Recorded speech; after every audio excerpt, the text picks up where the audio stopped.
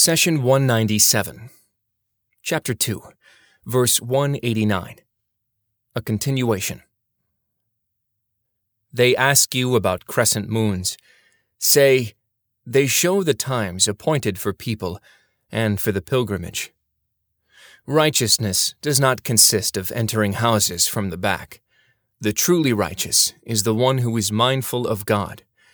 So enter your houses by their main doors, and be mindful of God, so that you may prosper.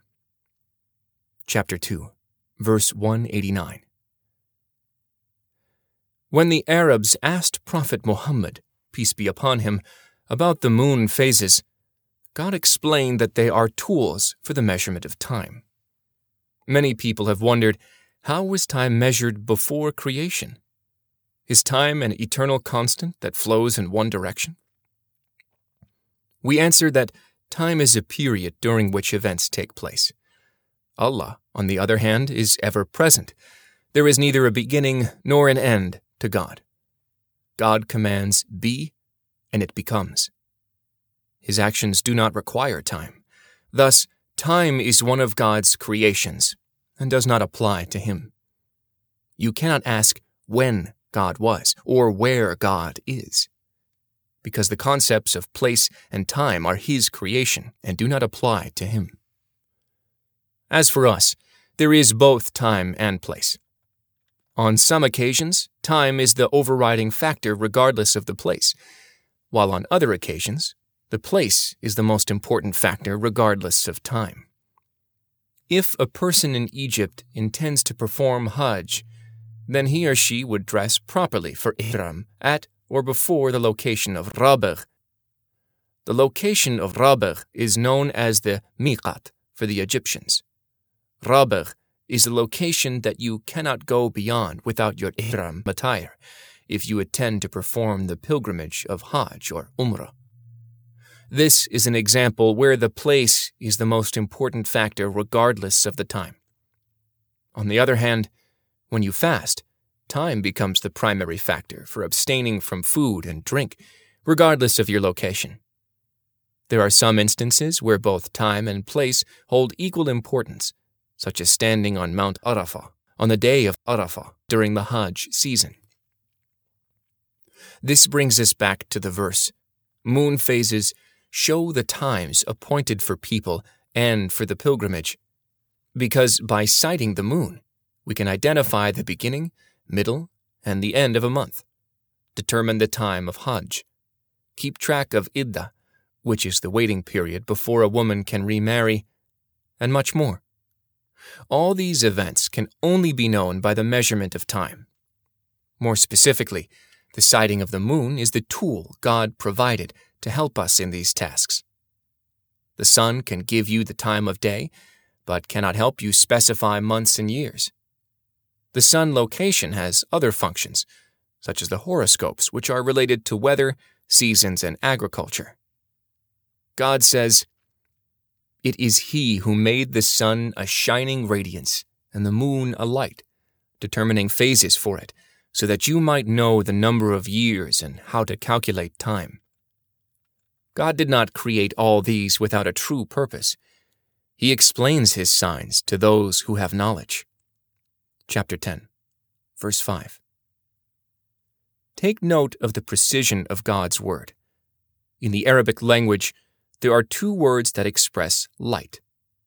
Daw refers to light that is coming from a source producing light, while nur indicates a lit object that is not a source of light. Allah explains that the sun is a self-illuminating source of light, and the moon is not. Thus, we understand that the moon is like a piece of a gleaming stone upon which the rays of the sun are reflected, and as a result, it becomes bright and lit. God says, "Exalted is He who put constellations in the heavens, a radiant light, and a shining moon." Chapter 25, Verse 61. And in another verse, God decrees that there are 12 months, ordained in God's book on the day when He created the heavens and earth, 4 months of which are sacred. This is the correct calculation. Do not wrong your souls in these months.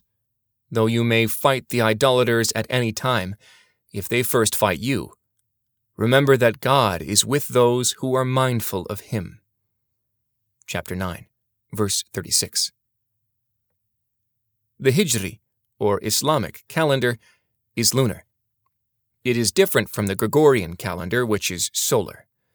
If Islam had adopted a solar calendar, then Ramadan, for example, would occur at the same time and season every year.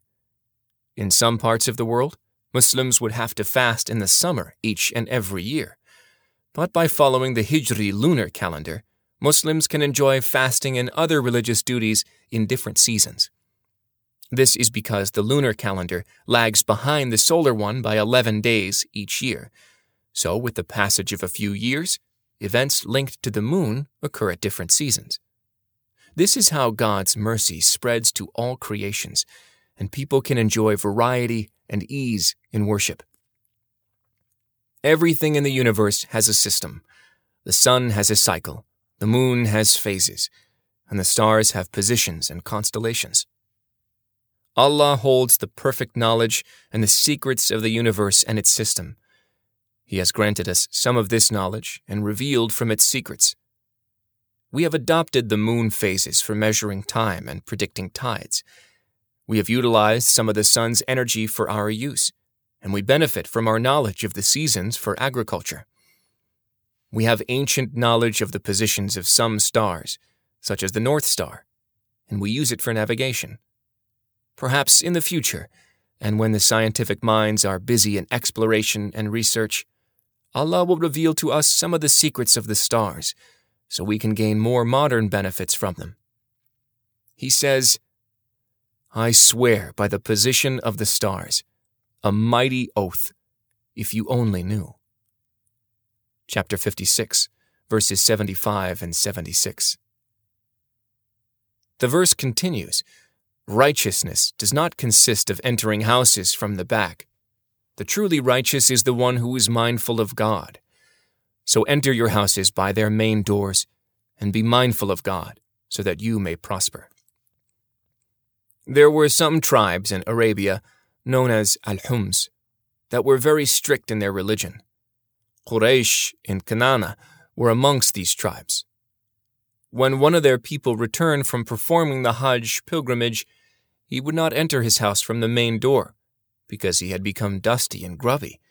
Rather, he would enter from the back door. These tribes had imposed such restrictions upon themselves, while God Almighty did not legislate it. Allah wanted to break this custom, and thus revealed the verse under study. Righteousness refers to anything that is good and beneficial for the entire society. Had God left it to us to determine what righteousness is, then each of us would have come up with a different answer. Some would consider entering the house from the back door as a sign of righteousness and humbleness, while others would think the opposite. Thus, Allah set the criteria of what is good and the beneficial for us. He says, the truly righteous is the one who is mindful of God. The phrase, mindful of God, is common in this chapter. To be mindful is to be steadfast on God's path, and to avoid taking unnecessary risks that may harm you in this world and the next. When you adhere to God's teachings and implement them in your daily life, then you have guarded yourself and your family against harm. Those who do as they wish and disregard their Lord have a different fate. God says, But as for him who turns away from my remembrance, he will surely lead a burdensome life, and we will raise him up blind on the day of resurrection. Chapter 20, verse 124.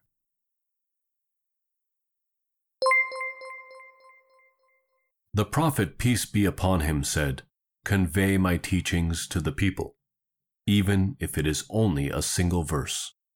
Please take a moment to subscribe and to share with your family and friends. Visit us at www.qurangarden.com.